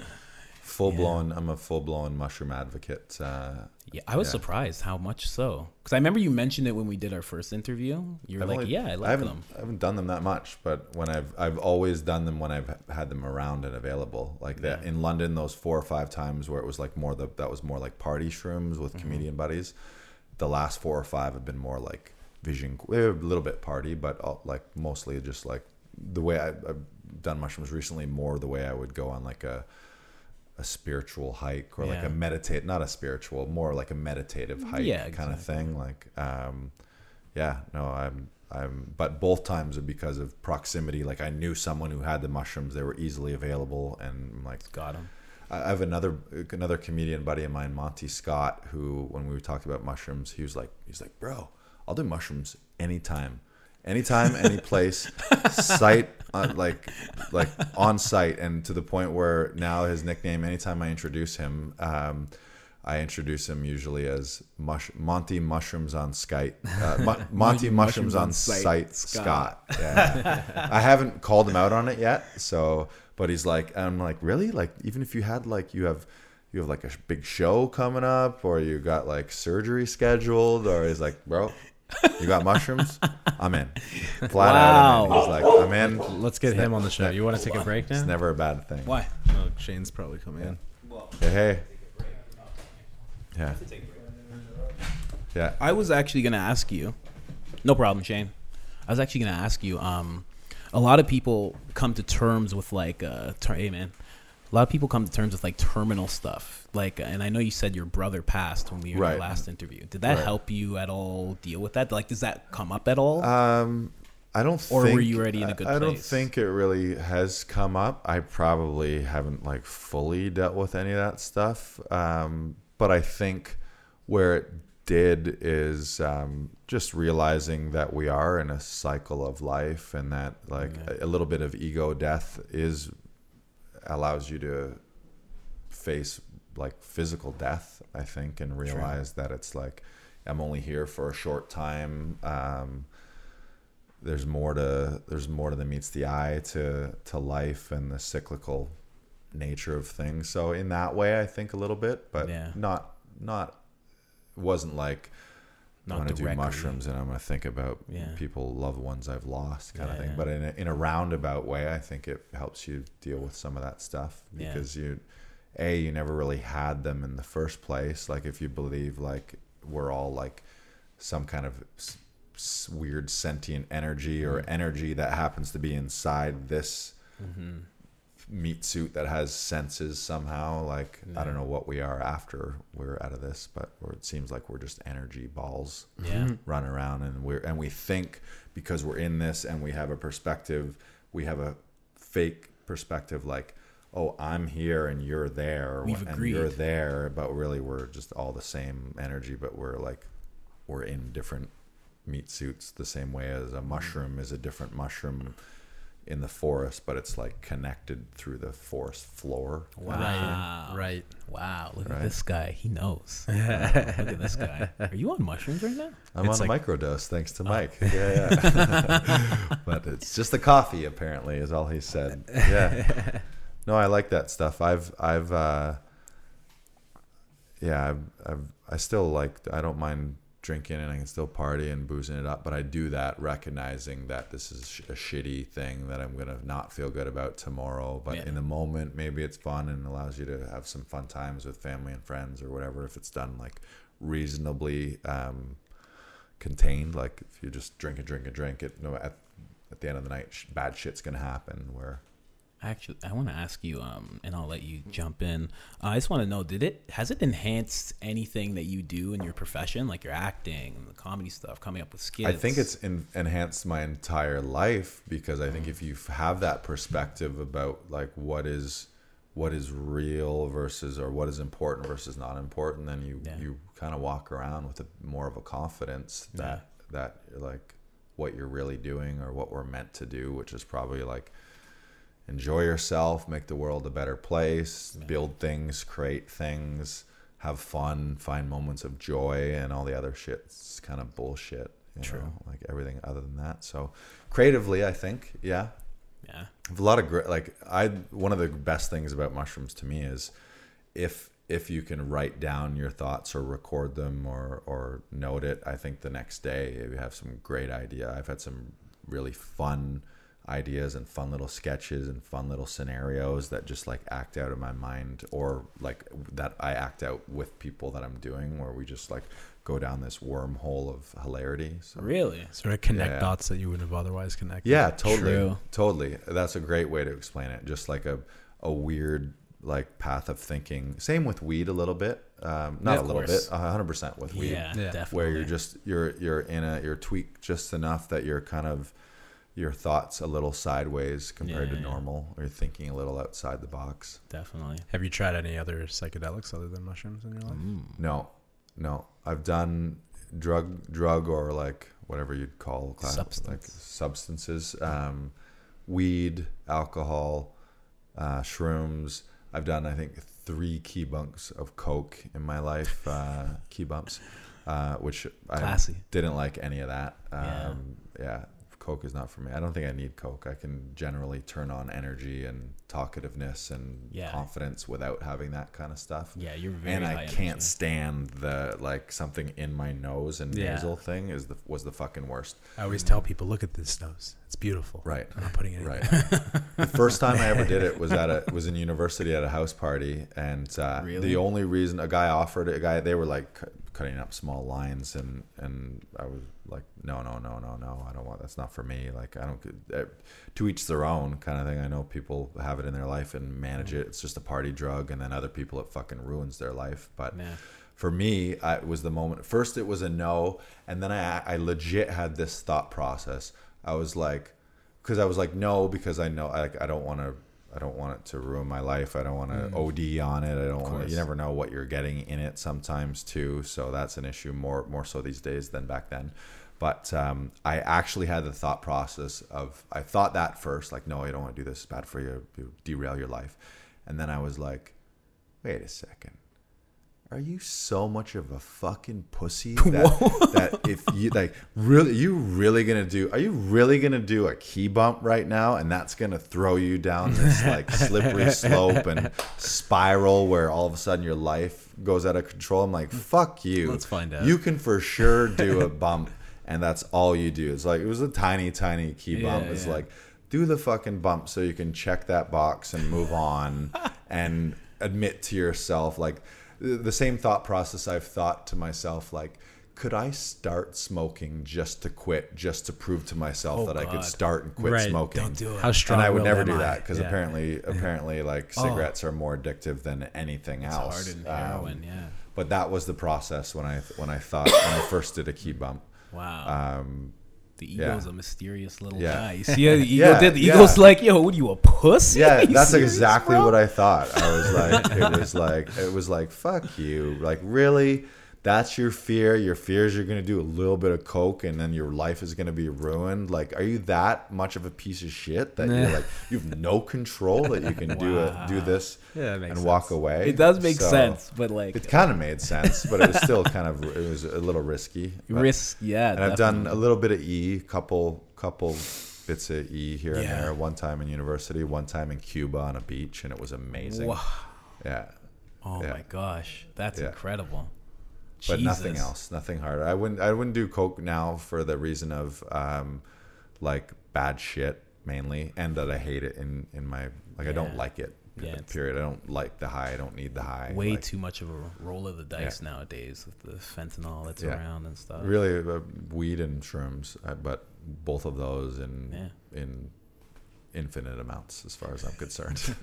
Infinite amounts. Right. Nothing bad can come from either one of those when done properly in the right environment. You got a question there? I could. You got a question? You got questions locked and loaded? This guy likes to set them up. He's good at setting them up. He's like, you got a question, right? Oh, here we go. Yes, I have a question. Here comes the question. There's a sketch pad. Are you guys ready for the question? There's a sketch pad. I thought I was going to be forced to sketch something earlier. You could. Crazy dude. Yeah, so do you believe that psychedelic experiences will ever become like part of a modern medicine practice? Yeah, I think we'll get there. I think it's probably on the tailing end. If it was like yoga, and then moving into more meditation now, and I think this psychedelics are probably the next step after meditation and yoga. I think it's kind of a natural progression. I think there's science that backs it. I think more of mainstream, like I'll use the term woke, but for lack of a better term, I think people are seeing that and connecting with this kind of stuff, like a purposeful like spirit quest or vision quest / legitimate treatment for like. I definitely don't believe that the pharmaceutical world is the way to deal with mental disease, because that's fucking everybody up and getting people addicted to shit with worse side effects than the original thing. Yeah, why would we trust them with or killing people? Like, I mean, sooner or later, a pharmaceutical company is just going to get a hold of mushrooms and they'll make their own version of it. But like it's a problem for them. It's a lesser evil, probably. It solves the problem. They want to maintain problems. That's true. Typically, that's true too. Yeah, I don't even know if they'd grab hold of it. Right. For that reason. Yeah, maybe, right? Or they would just add shit that like solves the problem, but you're also addicted to it. They're currently making the reefer madness version of magic mushrooms. Really? No, like they're building a case. That's what what they would do instead of embracing it. 100%. Right. No, they aren't actually doing that. I hope not. There's no way. Like if you're someone who has whatever anxiety, I mean, I'm not saying get off all your medications. Obviously, you got to be very careful with that shit. And for some people, their pharmaceuticals is the perfect answer, and they figure out dosages and balance, and they're good to go. But if you're trying to figure all that shit out and you haven't tried mushrooms, I think you should definitely give that a shot after read the science on it and have a Sherpa to walk you through it. But I would say hands down to everybody. That's how I feel too. Yeah. Like if you've tried so many things, it's like, why not try this? And I'm in no way a physician. I'm not a lawyer. I'm not any of those things. So I'm not any of those things. Don't sue me because you watched a fucking podcast and heard a comedian go, you should for sure do mushrooms regardless of your mental issues. None of us are experts. Your Honor. Right. Lars Glassington here. Right. That's great. Judge, we hear that name, be like, out. Everybody out now. Yeah, I wonder what a better way to do would be. I like what you said about like put it in the control of corporations. Like once a year, like our employees are just doing this. Mushroom Day. It's National Mushroom Day. Mushroom training. I know guys that are they invest in companies and people and stuff, and if they meet somebody and they like them, the last thing is they'll have them do mushrooms. Well, that's what Google does, really, right? For their top execs, because they want to actually like see where this person is at, or they want to know them. Well, no, they want them to have that experience. They want them to see life from that perspective. Then you know them, right? True, right. That too. Yeah, that makes sense. Like we want to make sure you actually know. Like, that's kind of a Morpheus, red pill, blue pill. Exactly. Like, that's what they do at Google. That's what the top execs. Really? They take them to Burning Man and they have them do a mushroom trip. Yeah. You don't need to but sell do me they on actually have them do a mushroom trip, or is it just like they have a free for all? Hey, I'm psychedelics? not there. I don't know. Yeah, I feel like they do everything. I don't know. Especially if you're a Google exec. Right. I don't know. That's good. That actually makes me happy because I know that Google's probably leading edge of AI and cyborg technology, robot technology. So if they're mixing in some mushrooms, then maybe we do have a chance. We do have a chance. That's a good outlook. Maybe they're just ahead of the game. Or they're listening. Shit. They're listening right now to all of this. And Alexa's figuring out whether or not to kill us. Every phone. Fuck. Oh, they're here. They're hearing all this. We Damn love you, it. Google. Alexa, you're great. When Keep doing mushrooms. I think another interesting way to do it would just be sort of like a grassroots, family first. So you do them, you know it, you get certified, you take a test, right? You show your understanding, right? That your head's in a good place, and now you're allowed to guide people who are close to you. They have to meet certain criteria. Yeah, 3 friends every year. You're describing a perfect mushroom psilocybin MLM business. There you go. Yeah. Now you're thinking grassroots. Yeah. And then you just go talk to your 3 friends about how all the benefits of mushrooms and how well you're doing, and it's helped with your bank accounts and your residual income. And then they find 3 friends, and they find 3 friends, and we're all fucking rich, and we have no ego. And we save the climate. Right. Mushrooms can save the climate. That's the perfect answer. We need to incorporate this business. It's that or mushroom cigarettes, and I think this has legs. This has legs. We could have mushroom cigarettes like in the MLM. It's one of the that can be. If you're a smoker, then need some those are for right? you. Yeah, I mean, if you're already smoking, you might as well be smoking mushroom cigarettes. That's so true. That's pretty good. That is going to be a thing soon. Somebody's going to have that, like a mushroom already a thing. Cigarette that's like sprinkled with like reishi and like stuff like that. Yeah, for sure. Yeah, like dipped in it or rolled in it or something. Yeah. What is the? I think the whole world would be better for having mushrooms. As far as I'm concerned, there's not really a downside other than doing them in the wrong scenarios, and the only beef you can have after that is with your own brain, because you'd be like, I had a horrible experience. Well, it's because you have horrible things going on right here that need to be figured out. Yeah, exactly. People are usually expecting like a rainbow and like unicorns to like pop out, but then your deepest, darkest stuff pops out. Yeah, that's hard. Yo, Mike, can I ask one of your questions? Which one? I saw it. Okay. I saw it in passing and I liked it. Okay. Can I say it? Yeah. Would you let your children do psychedelics? Yes. I not like as that kids. Not as I don't know that I would do it as kids, only because I don't know if there's research behind that. If there was like research saying like drinking a little bit of mushroom tea on a holiday or something like that, or out when we're camping. Yeah. But a developing brain is a little more same with weed. It's like, is a kid crushing weed from age 12 till 20 good for his brain? Maybe not. Wasn't good for mine.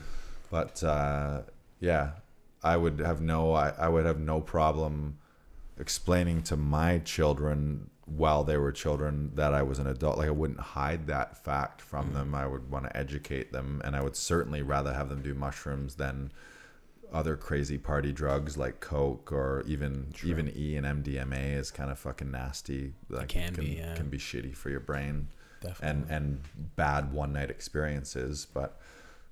I'd rather give my kid a microdose than a beer. Yeah. You know what I mean? Almost, right? Like, true. Like, no, not almost, for real. Yeah, like, you know what I mean? Yeah. But, it'd be interesting to see the studies come out on that one.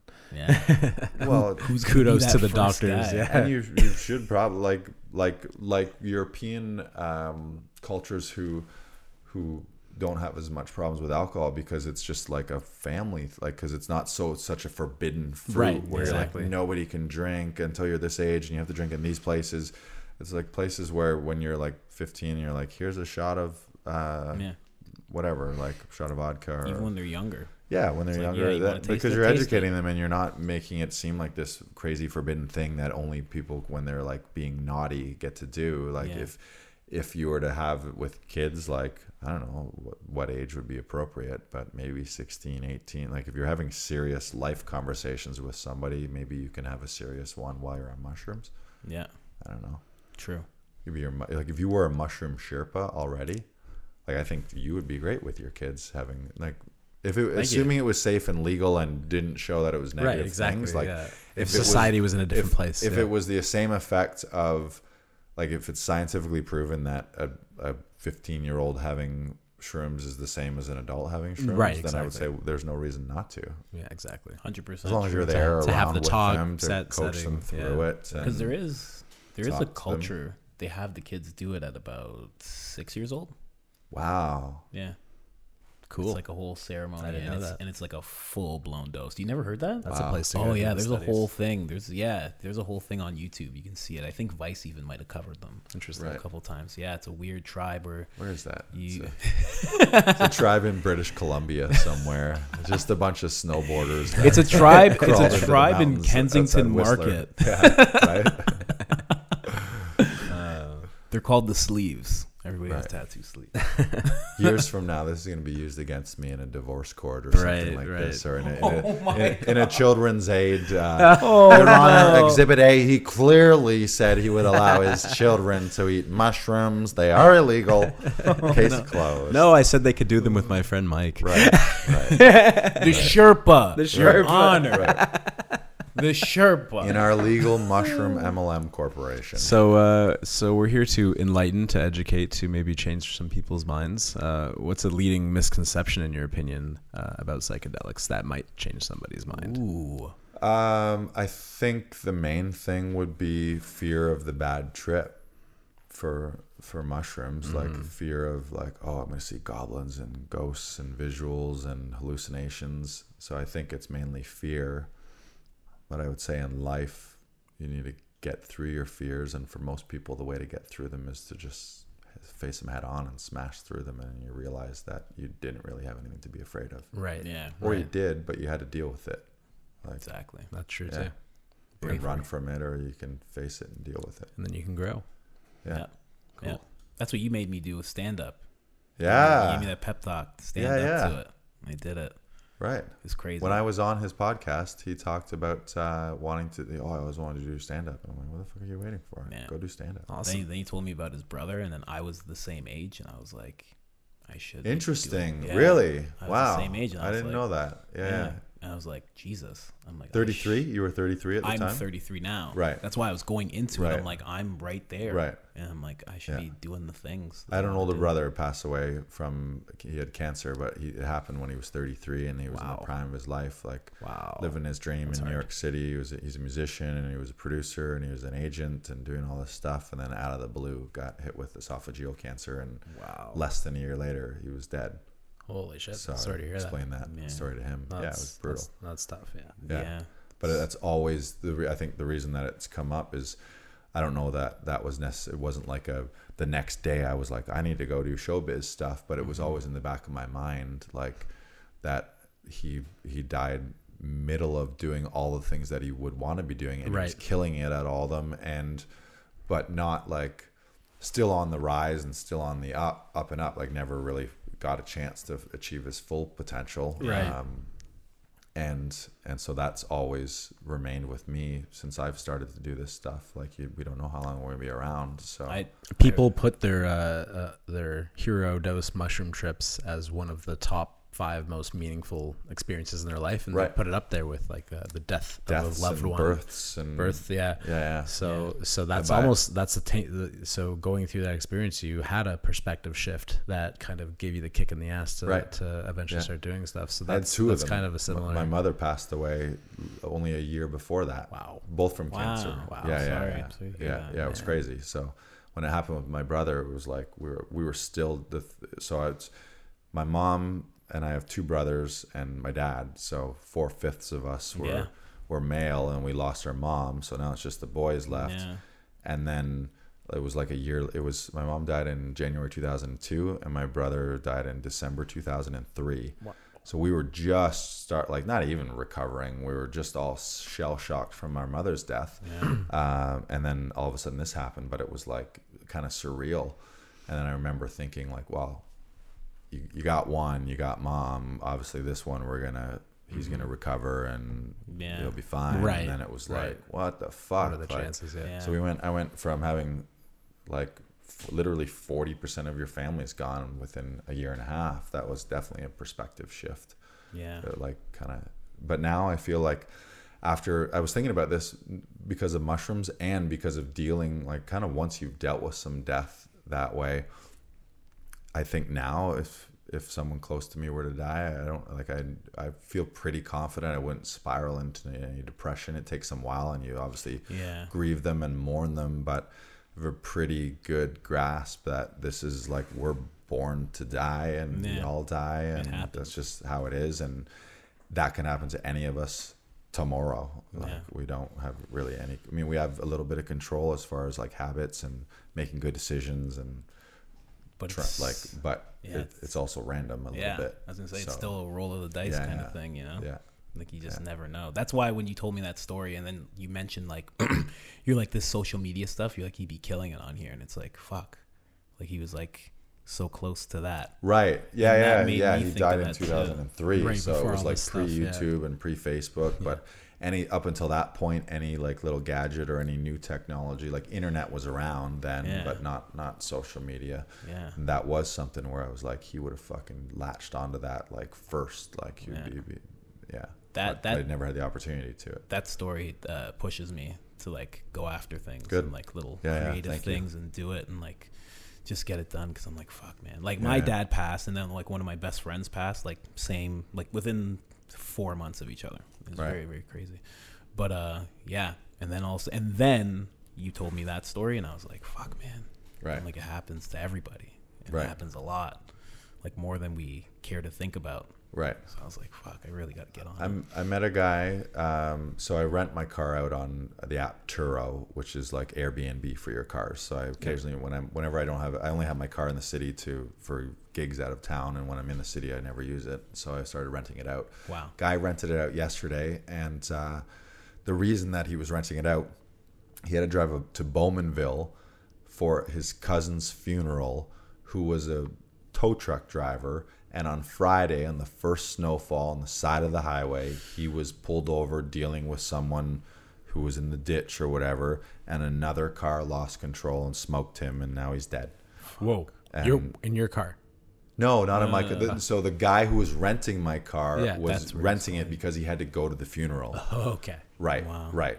But the funeral that he was going to was his cousin, who was a tow truck driver, who 1 second was alive, doing the thing that he's probably done for the last 30 years of his life, and then the next second he was dead, planning on going home, super random thing. And it was funny because he said, the guy who was renting the car from me, I was like, he sort of told me that info on what he was doing, and I was like, whoa, fuck. And I, naturally being curious, kind of delved into it and asked him like what happened, and he was just like, yeah, that's life. And I was like, fuck. Is that like, it was life for that guy, but like that's like that, I mean, that is life, but like that's fucking shitty as well. My friend's sister just passed away. She just passed away. She's 28. Right. It was like 20. She was like a sister, but like you just never know. Nobody's thinking. No, in our heads you're like, oh, everyone's gonna live till they're 85 years old. Like unless you've dealt with that earlier on, like if you deal with it earlier in your life, then you notice that that's like, nothing is permanent. No, nothing's like guaranteed. Yeah. You know. So you got to do mushrooms. Just got to do mushrooms. I like, what are you waiting for? I like the idea that we're all of human life is just incubating in an egg, and any experience that any individual has is just part of our shared experience. Right. I buy that. And that we're all just sort of incubating into becoming a greater being. Right. Eventually, once we've had enough experiences. Right. That's something that's interesting. You know, almost like death is a graduation, where like now you're on a higher plane. Like you figured, like, I don't know, to that guy, he unlocked something, and it was like, okay, you don't need to be here anymore. Not even like you die, and then you just restart the next experience, right? And you just do that again, and then that ends, and we're all just one consciousness, right? Just sort of dying and getting reborn in different times, bodies, and then eventually becoming this next level being that can create a universe of our own. Right. This is the thing, the egg, right? Yeah. That makes total sense to me, and I think a lot of people have the experience. To me, the thing that is proof of that is if you look at a zoomed out picture of the Earth from space, and then you realize all of everyone is in this one ecosystem, in this one thing. Yep. Plants, animals, us. It's like, how can you argue that we're not all connected, that we are all one, when you can like zoom out and look, like we are all on this one controlled we're all right here system. Every once in a while one of us breaks out and goes to the moon or Mars or whatever, but like we're all in this equal ecosystem. Plants and animals, really. Like I think And we experience it different, and we have skills that most animals don't. But who knows? Maybe we just don't. Maybe they got shit. Like I saw a picture of an octopus. I saw a video of an octopus the other day, and it was changing colors because it was dreaming. Yeah, I saw that. You see that? Did you see how the dolphins like to get recreationally high? They find a puffer fish and they squeeze it. It releases toxins. They get high just like we do from weed, and then they pass it to the left. Yeah. And So I wonder if you can give them mushrooms. I'm sure you could. Yeah, why not? Wow. Well, the mycelium from the mushrooms actually grows in the ocean, so there's mushrooms everywhere. I actually knew a dolphin that did mushrooms to quit smoking. That's you. Yeah. Oh, all right, let's call it there. The Let's dolphin end it. was smoking 2 packs a day, and I'm like, hey man, you should For try more mushrooms. on the dolphin that quit smoking, you can access our premium content. Right. We have Could you video. imagine? It's just me in a dolphin suit. I'm like, hey guys, what's Right. going on? They're like, this is bullshit. I thought these guys are serious. Man, it's a weird thing to think about, all that stuff, all that death stuff. But I like it, and I've been able to think about it more easily now after doing mushrooms so much. Right, because Before I think about really death, negative. and I go like this, and I'd be like, no, can't think about it at all. It's not really a negative thing. It's just what kind of is. And then if you do think, like you were saying, as far as us being all like these being light beams or energy that just is manifests in different areas of the world or of the galaxy or the universe, then it's not a bad thing. No, not at all. It's bad because you miss them and you like to hang out with them and do all that shit. But find stuff out. The only thing that makes you think it's bad is your ego. Right. Your ego and the eye. fact that you haven't you haven't gone through it. Yeah, because you're like, oh, I don't get to be around them anymore. Yeah, right. But Alan Watts always says that thing. It's like, think about like where you were before you were born, and like he's like starts talking about that. He's like, and it could be the same kind of thing. Right. Do you know when you Can die? you remember where you were before you were born? Man, I don't remember at all. But my dad like passed Mike away. Knows. He's like, there was this one time I did mushrooms and saw the whole thing. I was no in Cleveland, actually, before I was born. You know what? You know what I was talking about on one podcast, the Phil podcast? What if like good deeds are the currency in the afterlife? You don't go back. There's an afterlife, and the currency was good deeds. I mean, that's kind of Would you be what a able lot to of get organized by? religion is built upon, isn't Is it? it? Like heaven and hell kind of thing. But these are like those are like controlled. Like it's almost like Oh, you're that's giving like all to your get deeds. in. You mean Your I deeds see. are going to like the churches and stuff. I'd be But, rich like, as fuck. Yeah, Right? yeah. What if you went there and you're like, you only have $10? You're gonna That'd be a here good for movie. That'd be a good movie concept. Right? Just a society that like we work on good deeds, Yeah. like, and it's just all like. And if you don't have Hug enough people. to survive, they're like, this is like it's like $1,000 a gotta month to go. live in heaven. You got to go back. You gotta Right. go back. You got to go back. No. They're like, someone "Why?" would And they put rebel. you in, like- someone would rebel and be like, "Fuck this system." It's like these people fucking forcing us to do nice things. They put Fuck you in them. a body in And they'd be China like- in a and they field. become like the evildoers. Yeah, they'd be like and Lucifer. Start a whole they start a whole society on like, you can do whatever the fuck you want. You don't like that guy? Punch him in the fucking face. Come with me. Satan, You know? Satanist. Right. That's like their deal. That's what Right. you do. It's not necessarily a bad thing. Yeah. You guys do mushrooms, right? You guys are open to Satanism, no? I don't know. That's too far. Yeah, you crossed the line. Well, you got to do a hero dose first. Right. You got to do a hero dose. Then you'll get it. Right. Who knows, man? Hey, I mean, the devil is in you, and God Me? is in you. I think, like, that's my. I don't really ascribe to any, like, oh, there's God, like, there's a man in the sky or a woman in the sky or some like thing outside us. My sort of closest thing that makes any sense is we're all, like I said, we're all kind of energy connected, and if there's a God-like thing, it's really in all of us, and we choose, like, any given moment, I can have a loving conversation with you, or I could fucking try to kill you right now, or you could try to kill me. Like, we're equally good and equally bad at any given moment based on how we feel and what we want to do, and stupid choices that we may or may not make. Yeah, we've all done like weird stuff, and we've all done bad stuff, and we're also capable of doing incredibly good things. Some people have amazing lives, and then right at the end of their lives, they like rape and kill a bunch of people. Or people do the opposite. Earlier in their life, they rape and kill a bunch of people, and then they live amazing lives like saints for the rest of it and do all these good things. Malcolm So it's X, like, man. He was beating it's kinda women. like, He was a drug dealer. what's the net result of your like entire existence, as far as like if you stacked up all the shitty things you did and all the good things, hopefully you did more good things. True. I bet you Epstein's just off being a good guy right now. Right? He's on an island with Tupac and Biggie and Elvis and all those guys. And he's like, you guys want any kids? And they're like, no, man, you can't do that here. All right. That's fucked. We can't go down that wormhole. That's a crazy. It's a whole other wormhole. podcast. That's a wrap. Yeah.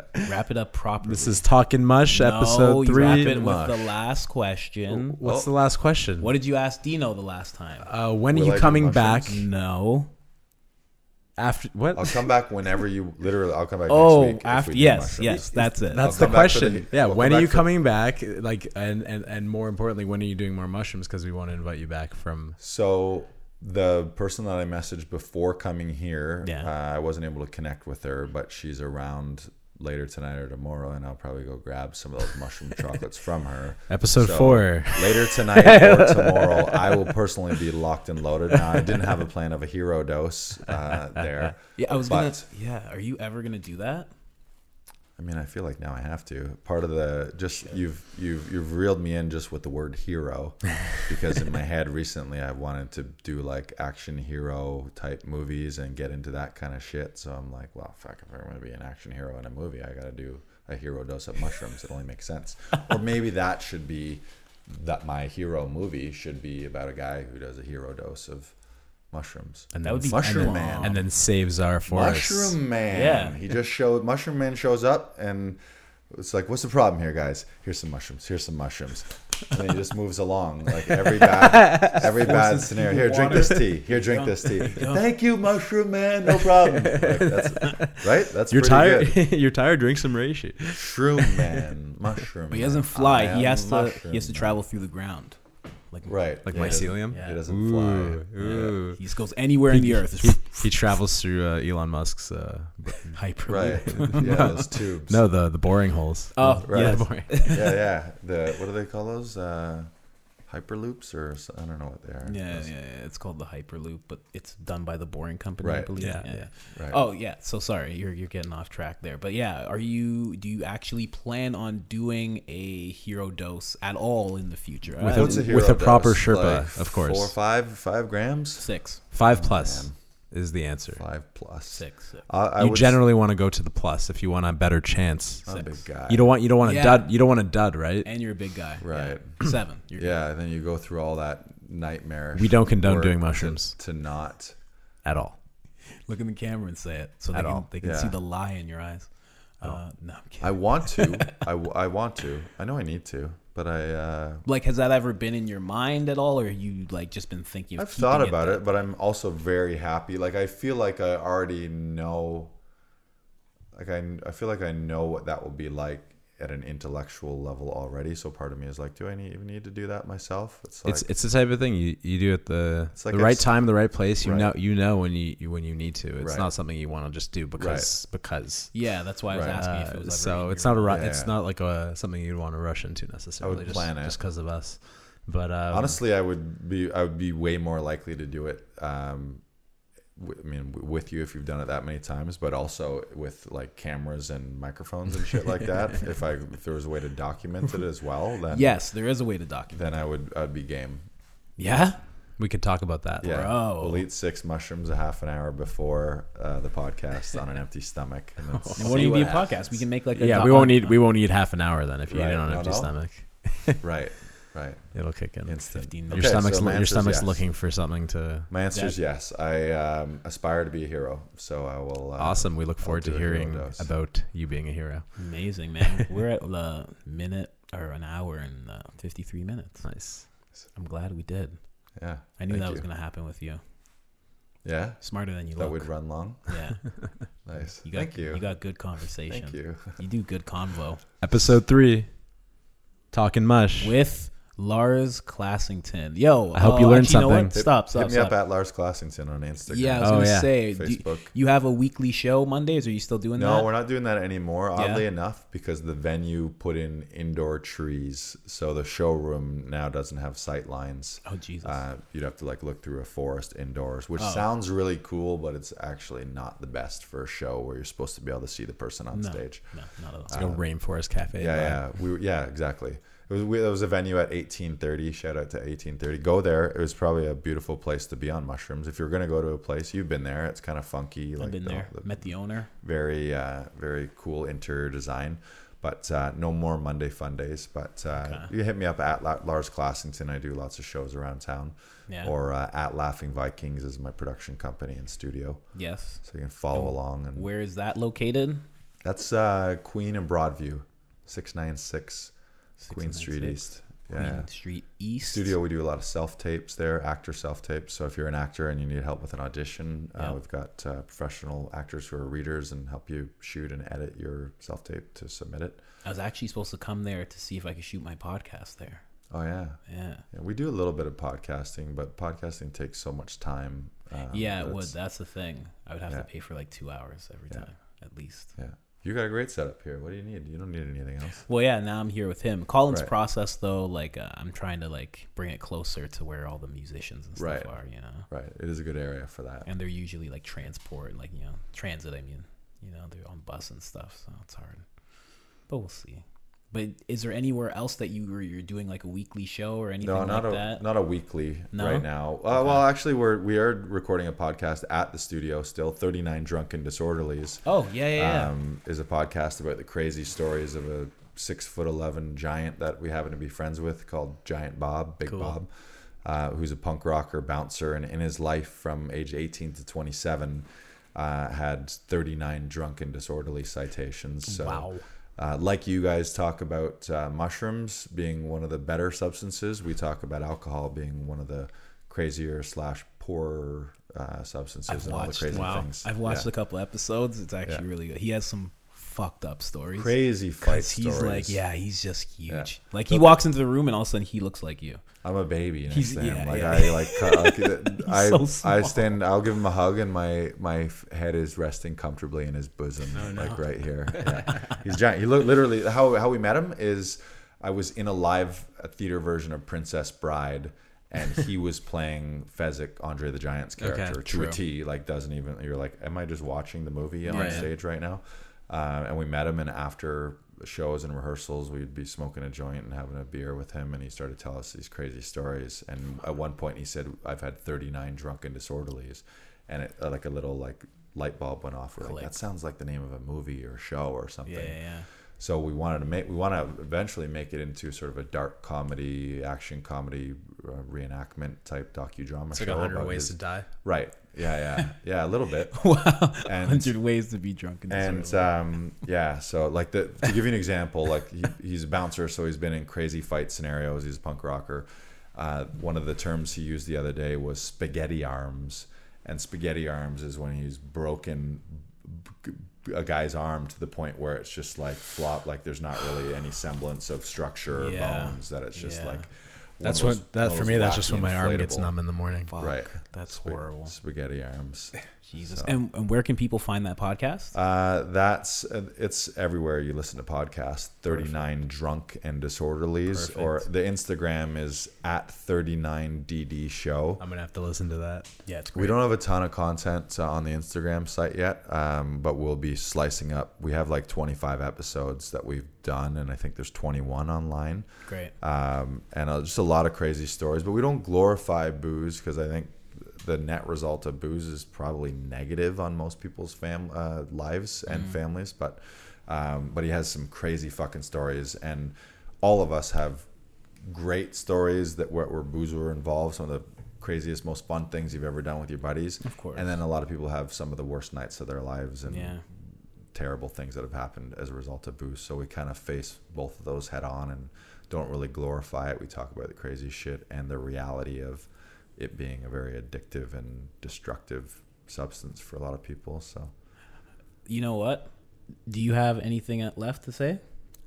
No, I don't. Okay, so we said goodbye like 10 minutes ago. Yeah. We're still here. But this you know is like what? bonus footage. Yeah. Don't worry. It's only been 5 minutes. Yeah, Don't we worry. can go longer. But I just would like if you could say your thoughts on psilocybin, and if anybody hasn't done it, like what you think, like if they should do it, shouldn't do it. Yeah, I think I not iterated that. I think people should. No, but we have to have it at, like right at the end. Like I think you should 100% try it in a safe, like do some research on it, look at some of the scientific journal like from a trusted source. I know it's hard with fake news and all this shit, and someone who you know and trust who's tried them and do it, and start out in the right scenario with people you know around situations that are comfortable, and do like a gram of it, like eat a chocolate or do one, see how you feel, go in nature. You want to try more and do what's comfortable. But I don't think you'll ever have a bad trip if your head's okay going into it. And you're in those good situations. And like we said before, even if you have a bad trip, that might have been something like you'd be better off for, because you had to deal with some shit in your head. Perfect. Go mushrooms. Awesome. I'm fully on team mushrooms is what you're asking. Sick. Team booze, I'm like I can deal without that. I could never have it again, but I still do drink. But team mushroom, 100%. Sick. Awesome. All right. Episode 3. Talking mush. Lars Classen. I hope you learned something. Michael Johnson. Colin Cummings. All right. We're out. Cheers. Lars Classington.